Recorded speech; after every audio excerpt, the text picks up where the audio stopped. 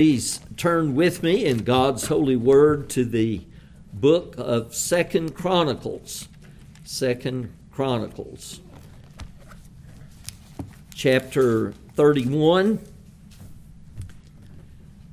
And we're going to come back and look in greater detail at the earlier part of this chapter.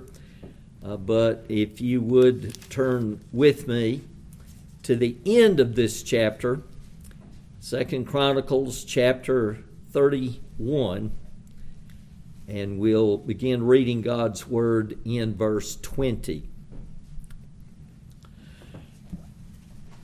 Thus Hezekiah did throughout all Judah, and he did what was good and right and faithful before the Lord his God.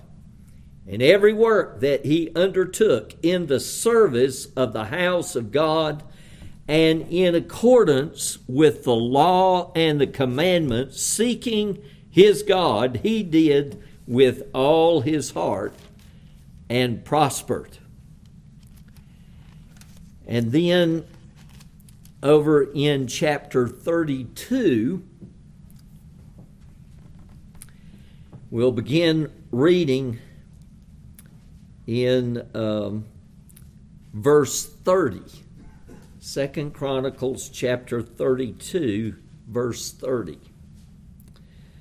This same Hezekiah closed the upper outlet of the waters of Gihon and directed them down to the west side of the city of David, and Hezekiah prospered in all his works. And then we'll go back and read beginning in verse 1. Now when all this was finished, all Israel who were present went out to the cities of Judah and broke in pieces the pillars and cut down the Asherim and broke down the high places and the altars throughout all Judah and Benjamin and in Ephraim and Manasseh until they had destroyed them all. Then all the people of Israel returned to their cities, every man to his possession. And Hezekiah appointed the divisions of the priests and of the Levites, division by division, each according to his service, the priests and the Levites, for burnt offerings and peace offerings, to minister in the gates of the camp of the Lord, and to give thanks and praise. The contribution of the king from his own possessions was for the burnt offerings of morning and evening, and the burnt offerings for the Sabbaths, the new moons, and the appointed feasts, as it is written in the law of the Lord. And he commanded the people who lived in Jerusalem to give the portion due to the priests and the Levites, that they might give themselves to the law of the Lord. As soon as the command was spread abroad, the people of Israel gave in abundance the first fruits of grain, wine, oil, honey, and of all the produce of the field. And they brought in abundantly the tithe of everything. And the people of Israel and Judah who lived in the cities of Judah also brought in the tithe of cattle and sheep, and the tithe of the dedicated things that had been dedicated to the Lord their God, and laid them up in heaps. In the 3rd month they began to pile up the heaps, and finished them in the 7th month. When Hezekiah and the princes came and saw the heaps, they blessed the Lord and his people Israel. And Hezekiah questioned the priests and the Levites about the heaps.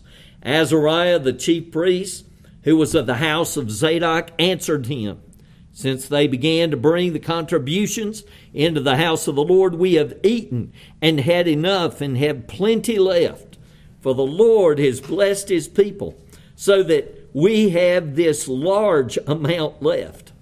Then Hezekiah commanded them to prepare chambers in the house of the Lord, and they prepared them, and they faithfully brought in the contributions, the tithes, and the dedicated things. The chief officer in charge of them was Conaniah, the Levite, with Shimei his brother as second. while Jehiel, Azariah, Nahath, Ashahel, Jeremoth, Jozabat, Eliel, Ishmachiah, Mahath, and Benaiah were overseers assisting Coniah and Shemaiah with his brother.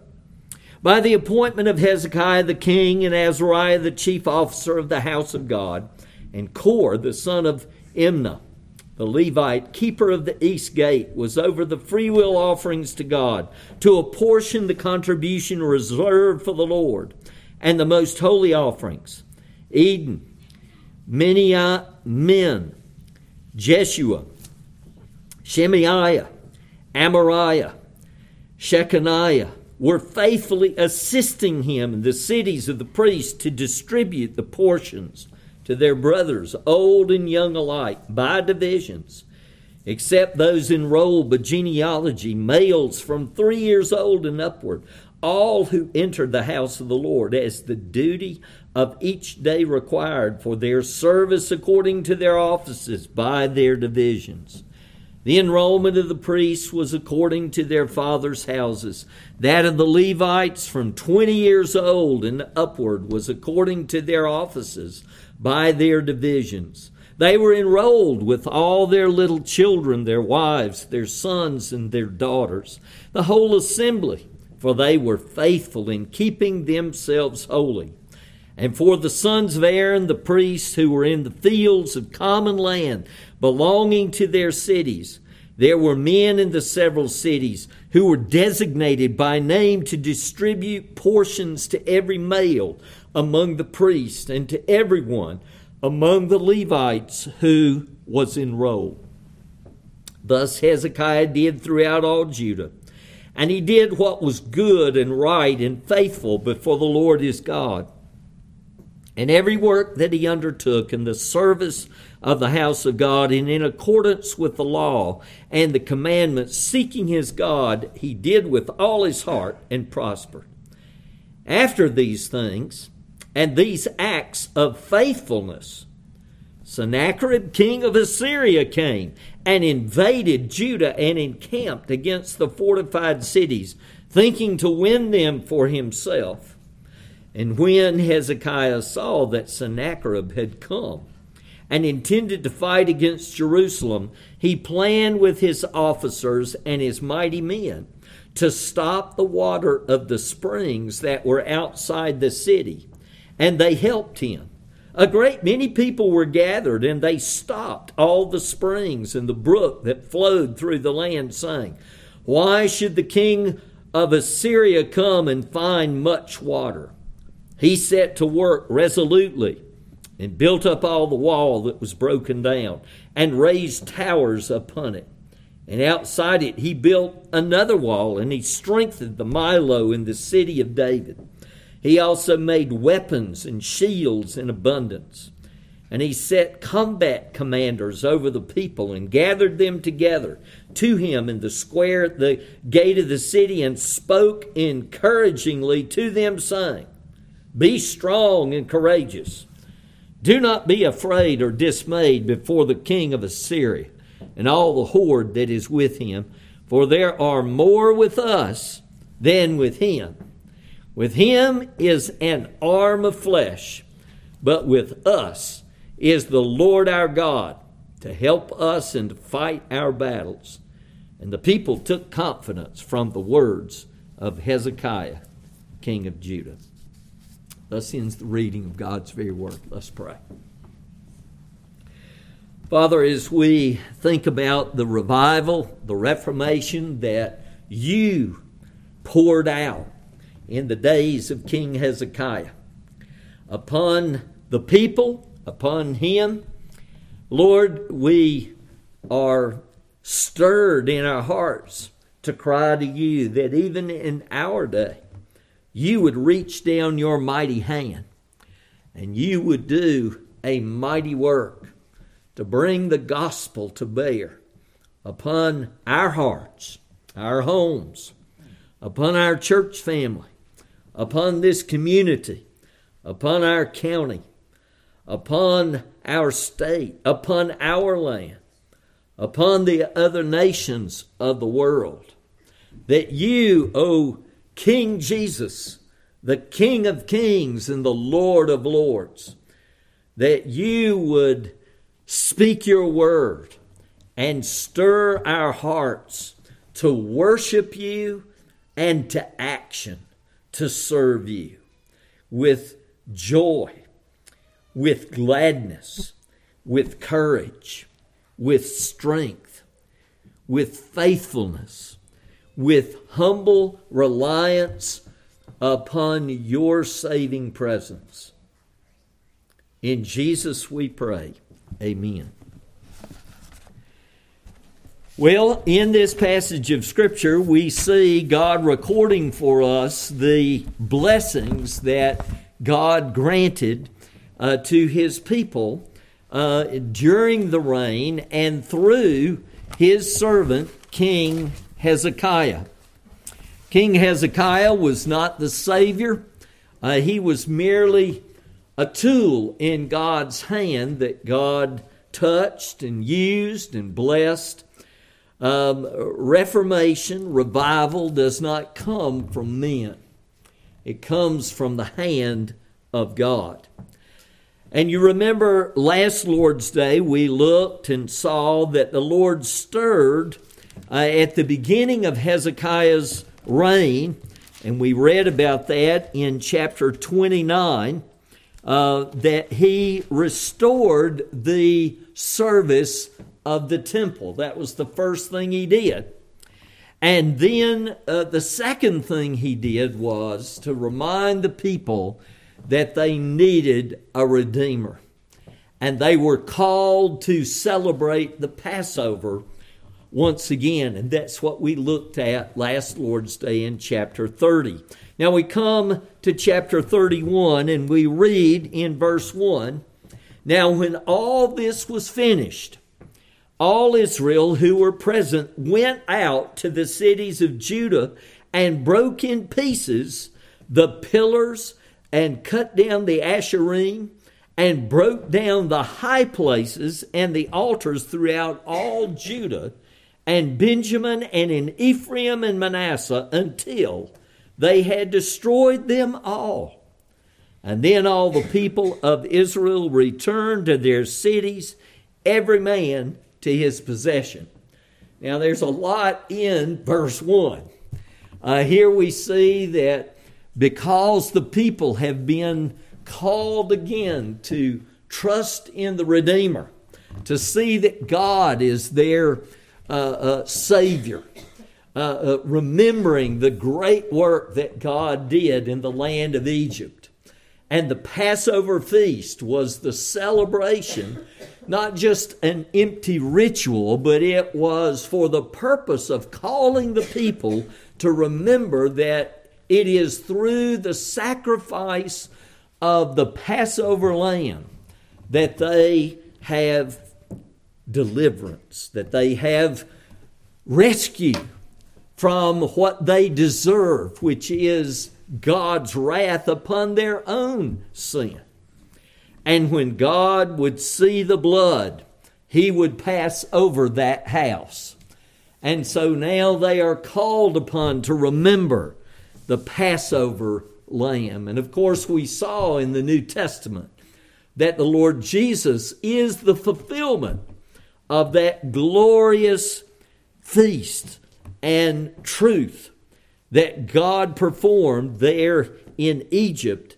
And this ritual now that was a feast to be celebrated yearly until Messiah would come, reminding God's people, calling them to look forward to the one who alone could deliver them from sin, the Lamb of God who laid down His life upon the cross.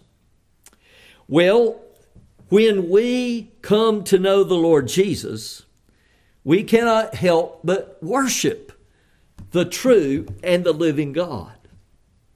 And when we know the true and the living God and worship Him, our hearts are stirred to action. And that's what we see in verse 1. We see that the people now who have been reminded of the glory of the Christ, that God in the fullness of time would give His own Son to be the Lamb to rescue them, even in shadow form, they are stirred to action. And they are moved to go out throughout their communities and clean house. All of the expressions of worship of these false gods that existed, the pillars, the Asherim, the high places, the altars that had been erected to all of these pagan deities, they are ashamed and aghast that these things exist in their midst. And they say, oh, that is not proper. We need to get rid of these things. If you'll turn with me in your Bibles to the book of 1 Peter. The book of 1 Peter, we see God reminding us that we have been redeemed, not with perishable things like silver and gold, but with the precious blood of Christ, the Lamb of God, who has laid down His life to rescue us. And so we read in verse 13 of 1 Peter chapter 1, therefore preparing your minds for action. Peter has introduced this whole matter of God redeeming His people. And you see that in verse 3. Blessed be the God and Father of our Lord Jesus Christ. According to His great mercy, He has caused us to be born again to a living hope through the resurrection of Jesus Christ from the dead. This Jesus, even though we are tested by fire, down in verse 8, though you have not seen Him, you love Him. And though you do not now see Him, you believe in Him and rejoice with joy that is inexpressible and filled with glory, obtaining the outcome of your faith, the salvation of your souls.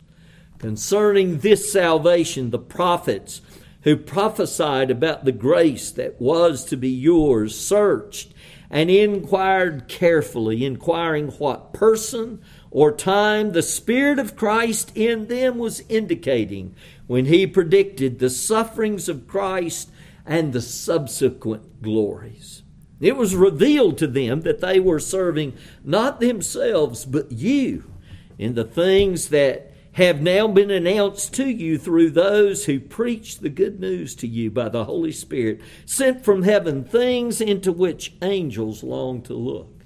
Therefore, preparing your minds for action, and being sober-minded, set your hope fully on the grace that will be brought to you at the revelation of Jesus Christ. As obedient children, do not be conformed to the passions of your former ignorance, but as He who called you is holy, you also be holy in all your conduct, since it is written, you shall be holy, for I am holy. And if you call on Him as Father, who judges impartially according to each one's deeds, conduct yourselves with fear.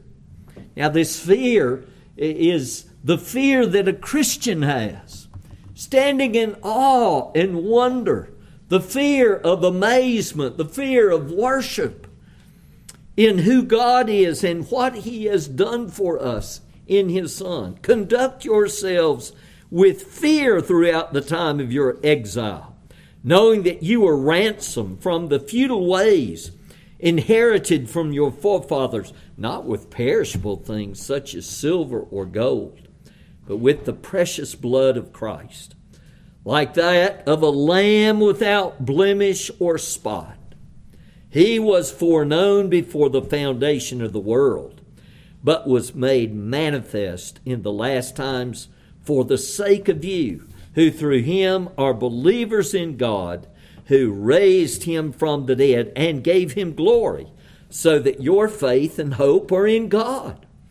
Having purified your souls by your obedience to the truth for a sincere brotherly love, love one another earnestly from a pure heart, since you have been born again, not of perishable seed, but of imperishable, through the living and abiding Word of God. For all flesh is grass, and all its glory like the flower of grass. The grass withers and the flower falls, but the word of the Lord remains forever. And this word is the good news that was preached to you. So, put away all malice and all deceit and hypocrisy and envy and all slander. Like newborn babes, long for the pure spiritual milk, that by it you may grow up into salvation, if indeed you have tasted that the Lord is good. And so that's what we see in 2 Chronicles chapter 31. We see that because the people now are gripped with this sense of wonder and amazement in who God is, they are stirred to action. And in our lives, when we see the glory of Jesus, we are stirred to action. We are stirred to be those who would clean house, beginning in our own hearts and minds and lives, our own homes, our own callings, our own church family, our own congregation. And then it goes out from there, delighting to honor this great God who has set His mercy and love upon us in the Christ. Well, back to 2 Chronicles chapter 31. After this house cleaning took place of these remnants of paganism, these symbols of paganism having been removed from the land, after they had destroyed them all, then all the people of Israel returned to their cities, every man to his possession. And then in verses 2 down through verse 19, we see Hezekiah calling the Levites to action and calling the people to support the Levites. Now, the Levitical tribe had been set apart by Almighty God. There were no divisions of land for the whole tribe of Levi when Joshua divided the promised land, when it was divided up. But every city had a portion of land that was set apart for the Levites who lived there, so that they could provide for themselves, and the tithe that God required of God's people, 1/10 of their increase, that it was to be given to the service of the temple in charge of the Levites, for the purpose that the Levites would be scattered throughout all the land, not just concentrated there in Jerusalem, but throughout all the land. And that the support for the Levites would be provided for by Almighty God through these small portions of property there around the cities, as well as the tithe of God's people. And it was for the purpose of the Levites instructing them in the law of God. And you see that in chapter 31, at the end of verse 4, that they might give themselves to the law of the Lord. Not just the functions of the temple and so forth, yes, but in addition to those feasts and so forth, there was the daily instruction that the Levites were supposed to be carrying out, teaching, line upon line, precept upon precept, to help God's people know the true and the living God and His paths. And then, in addition to the temple worship and the instruction, the Levites were entrusted with these funds to lead God's people to minister to those who were in need, orphans and widows, and those who were in distress, the strangers in the land. God called upon the Levites and provided for the funds to be there so that the mercy of God could not only be celebrated in the formal worship in the feast there at Jerusalem, but taught throughout the land, but also experienced as these Levites ministered the mercy of God. And so, in these verses now, down through verse 19, Hezekiah is calling the Levites to get their act together. That they were supposed to start doing in earnest what God had called them to do. To teach the Word of God to God's people, to lead God's people in these feasts and in the worship of God, to administer the sacrifices as God had instructed, and the mercy ministries that God had provided, and that the people then throughout all the land were supposed to support this as God had instructed. That the provision that God had made for the support of these Levites. They did not have a portion of the land of Israel that had been given just to the Levites, but they were scattered throughout all the land. But God had provided for them these smaller tracts of land around cities, but especially the tithe. And so, in our day, what do we need to learn from this? For God's people, they indeed heard the call of Almighty God, and they gave in abundance. And it describes that there were heaps, just big piles of supplies. There was more than enough. They faithfully brought in the contributions, the tithes, and the dedicated things there in verse 12. And Hezekiah said, okay, how's it going? They said, whoo, we've got so much, we don't know what to do with it all. And Hezekiah said, well, we need to build storehouses so that we can and care for this and be good stewards. And this can continue. Well, what do we need to learn from this? Well, turn back to 1 Peter chapter 2. And one of the things that we learn in the New Covenant, in the New Testament age, is an amazing truth that God has called not just one tribe of His people to be those who would minister before Him, but God calls all of His people to be priests. In 1 Peter chapter 2, in verse 4, where we left off, as you come to Him, a living stone, talking about Jesus, rejected by men, but in the sight of God, chosen and precious, you yourselves, like living stones, are being built up as a spiritual house to be a holy priesthood. Who's the you?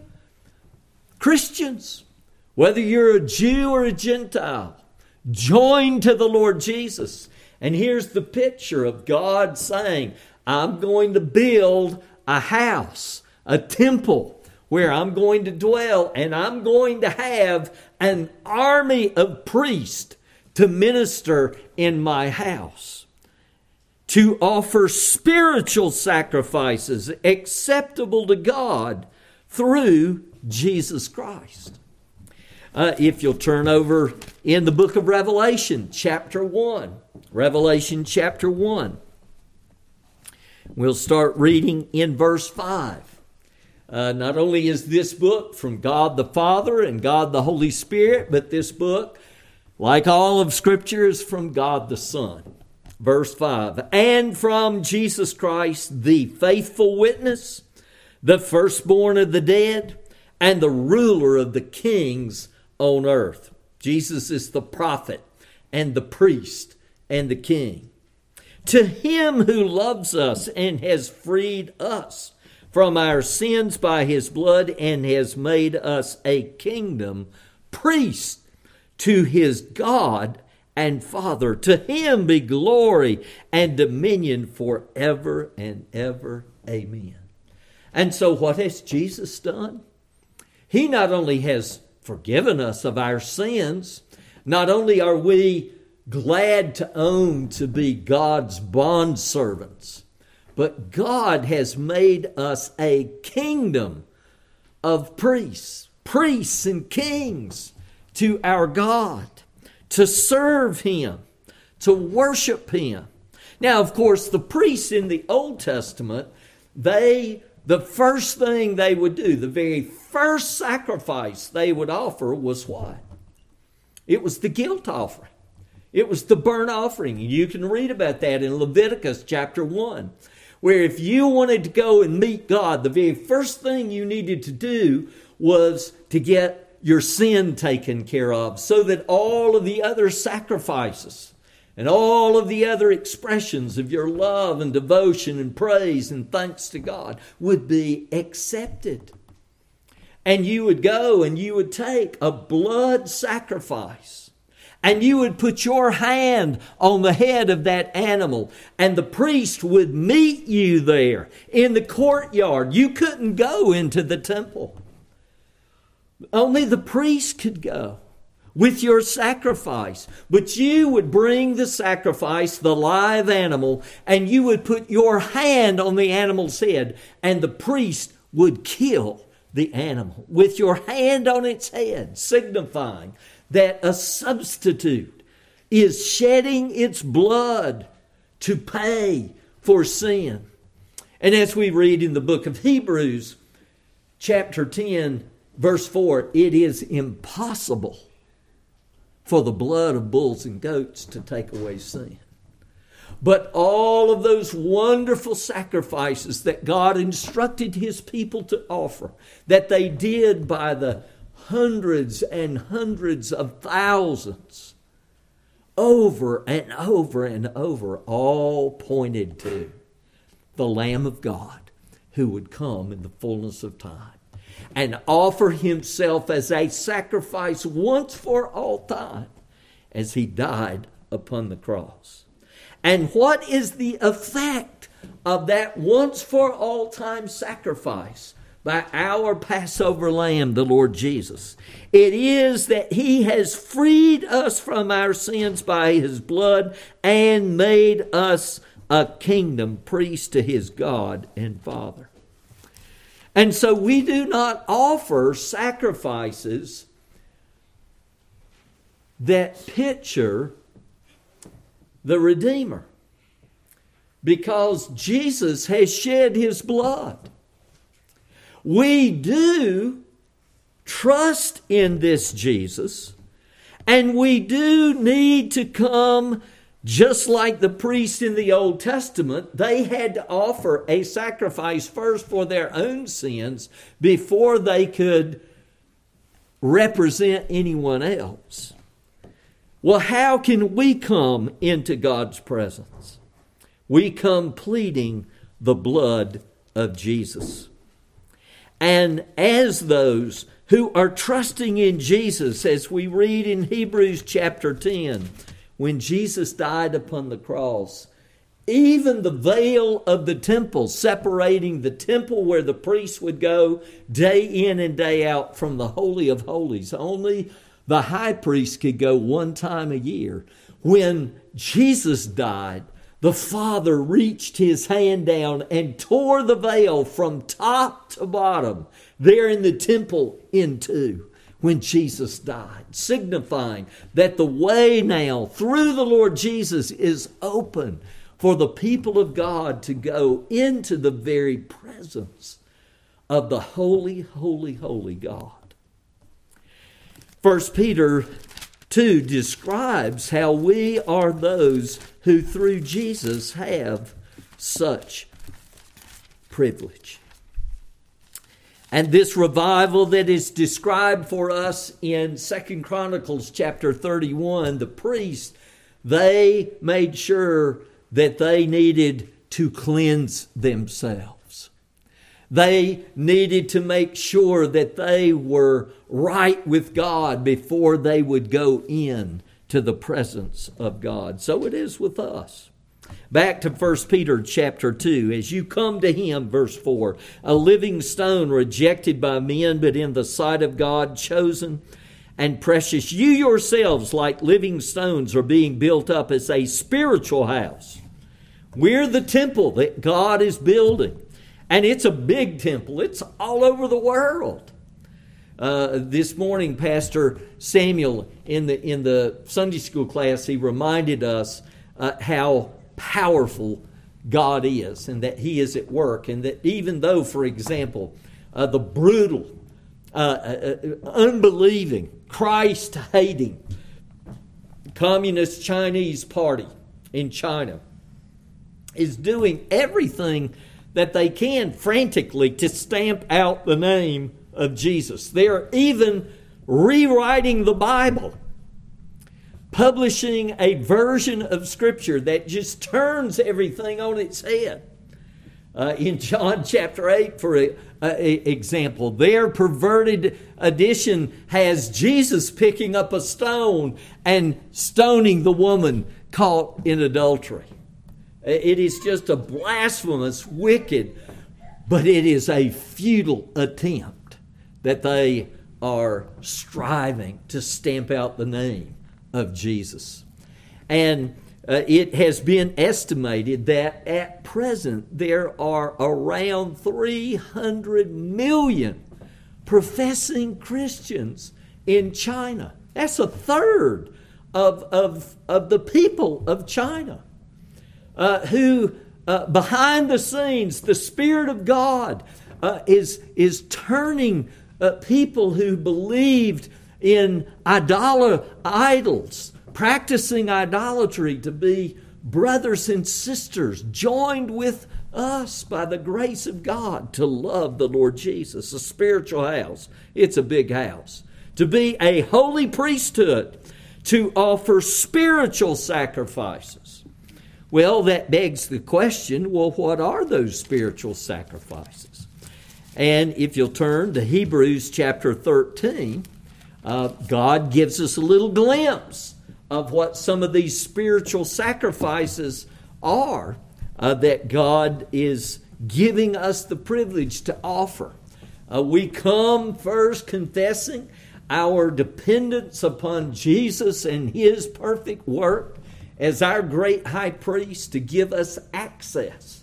But then we come with spiritual sacrifices. Look at Hebrews chapter 13. And he's comparing the Old Testament economy with what Jesus has given us now.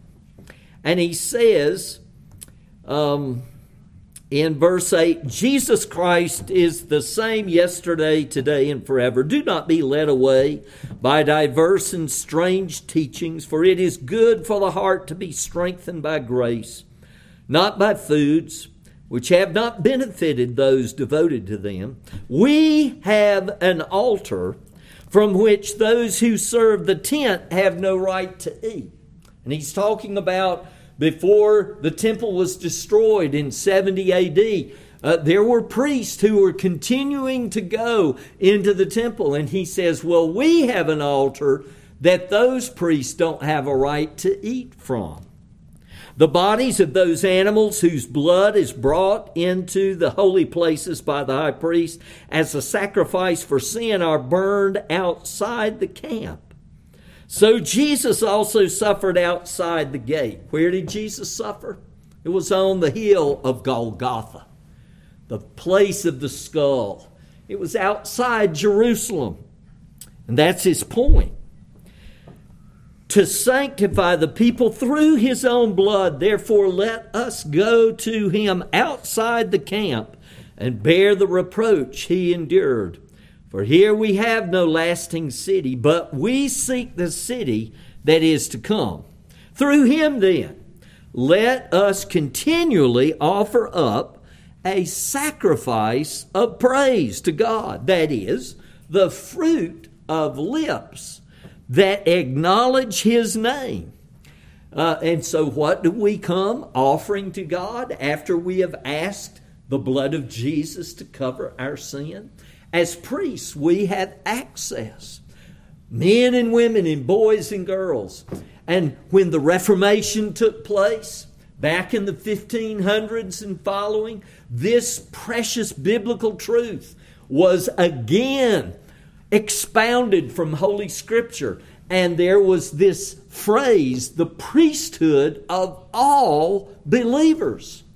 That you don't have to have a man go and be your mediator anymore, like we see in Hezekiah's day. But now, because of King Jesus, because of his reign, he has made us a kingdom of priests.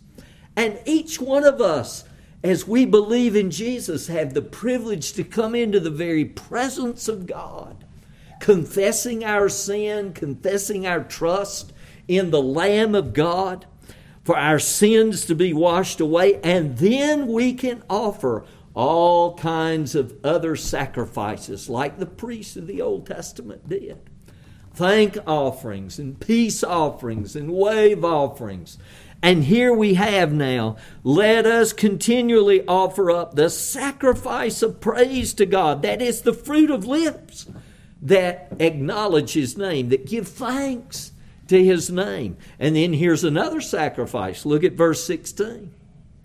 Do not neglect to do good and to share what you have, for such sacrifices are pleasing to God. And just as the Levitical priests were called to action, and it doesn't specify in chapter 31 all that they were supposed to do, but you can read in the book of Exodus and Leviticus and Numbers and Deuteronomy about the specifics of how those Levites were not only to instruct the people, they were not only to lead the people in worship, but they were also to administer mercy. And here we see this in Hebrews 13. Do not neglect to do good and to share. We're supposed to minister the gospel one to another as priests of God in our Lord Jesus Christ. And these sacrifices are pleasing to God. For such sacrifices are pleasing. Now, how is God pleased with these sacrifices? Well, not only are they in accordance with what God says is true and good and right, but they're offered and covered with the blood of Jesus. And he accepts them. A couple of weeks ago, I was looking through some of my files, and I have very few physical files left. You know, it's the digital age. But there are some files I just refuse to get rid of. I just can't bear. Some of the files of sermon notes, I have very few of those left. I mean, there were 6 full file cabinets of sermon notes that we scanned and digitalized, and I got rid of. Okay? But there's just a few I cannot get rid of. But my most prized files are what I refer to as Daddy's Favorites. That's the title of the file. And Papa's Favorites. Since I've become a grandfather, I've started adding. And some of these are drawings that my children and grandchildren made, many of them of me. And they are precious to me. There I am, stick figure with, 3 hairs sticking up and big old hands. Now, why is that precious to me? I mean, as far as a work of art, I don't think I could probably sell it at Sotheby's on auction for very much. But it is precious to me because of who drew it. It is a prize. It is priceless. It is a treasure. And in a very real sense, that is how our lives are as God's little children. Our feeble attempts to please and honor our great God are accepted by Him because they are covered with the righteousness of Jesus Christ. And we read at the end of our chapter, verse 31, the summary of Hezekiah's life, that he did what was good and right and faithful before the Lord his God. And as we live lives as kings and priests to our God, the Lord accepts our feeble attempts to honor Him and please Him, just like those drawings. And our lives are accepted by Him and blessed of Him because He looks at us through the righteousness of His Son, the Lord Jesus Christ. And God is pleased with us as His people.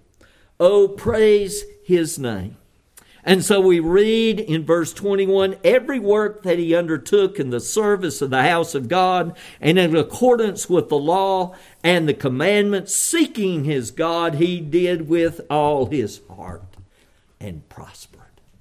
And may the Lord bless us to give ourselves as kings and queens in our Lord Jesus Christ, priests to our God in the Lord Jesus, to Him anew, and that God would bless us. Now, we're going to stop there.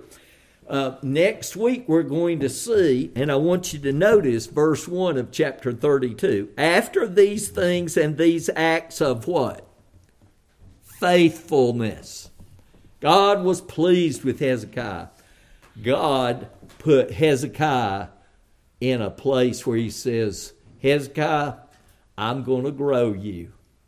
I'm going to put you on one of my workout machines. And he raised up this pagan king, Sennacherib.